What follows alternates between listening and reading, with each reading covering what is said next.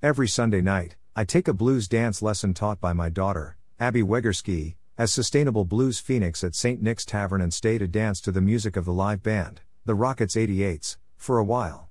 Last week, my good buddy, Carla Lodge, organized a fundraiser.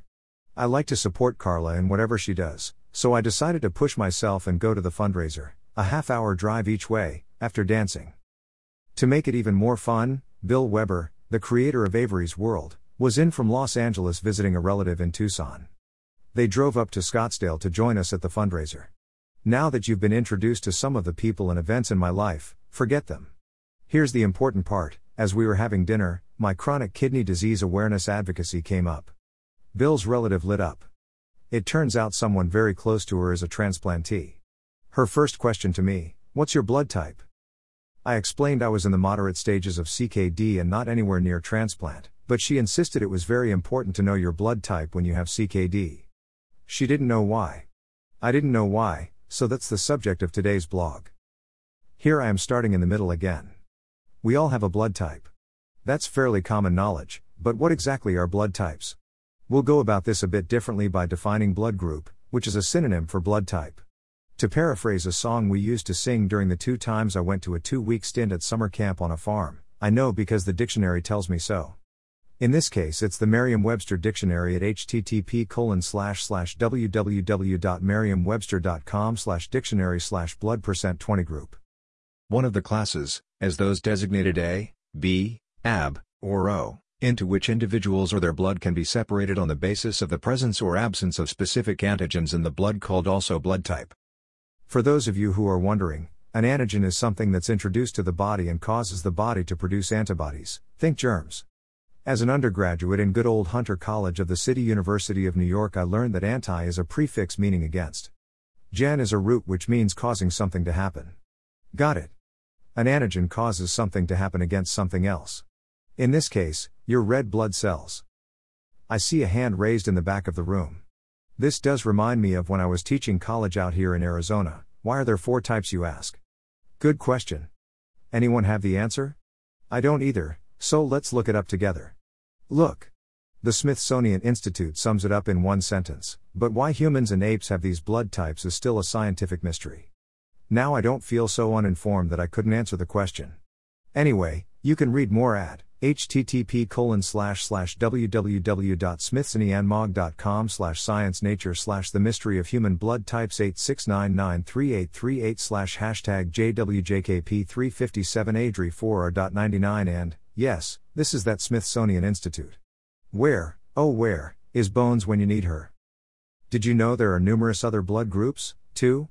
Usually people don't, unless they happen to be a member of one of them.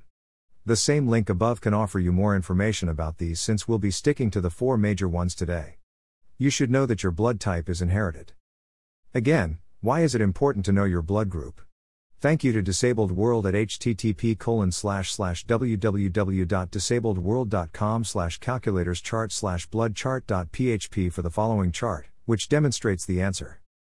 They also offer a simple explanation of why blood groups are so important. Blood types are very important when a blood transfusion is necessary. In a blood transfusion, a patient must receive a blood type compatible with his or her own blood type. If the blood types are not compatible, red blood cells will clump together, making clots that can block blood vessels and cause death. If 2 different blood types are mixed together, the blood cells may begin to clump together in the blood vessels, causing a potentially fatal situation. Therefore, it is important that blood types be matched before blood transfusions take place. In an emergency, type O blood can be given because it is most likely to be accepted by all blood types. However, there is still a risk involved.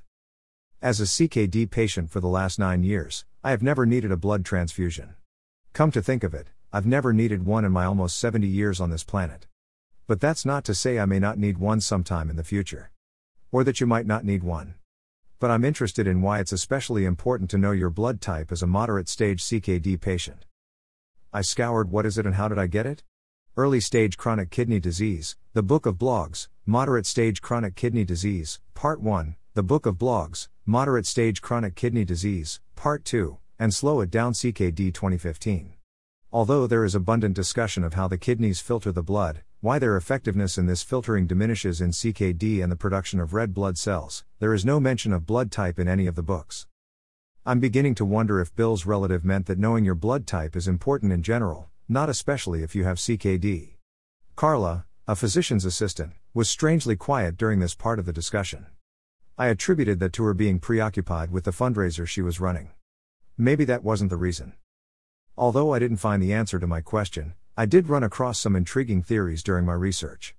I'm not endorsing them since I know so little about them, simply offering you the information. The Blood Type Diet at http://www.diatomo.com/ I do remember a colleague being interested in this one about a decade ago. Blood type and your personality at http://bodyecology.com/articles/link_blood_type_personality_diet.php. Until next week. Keep living your life.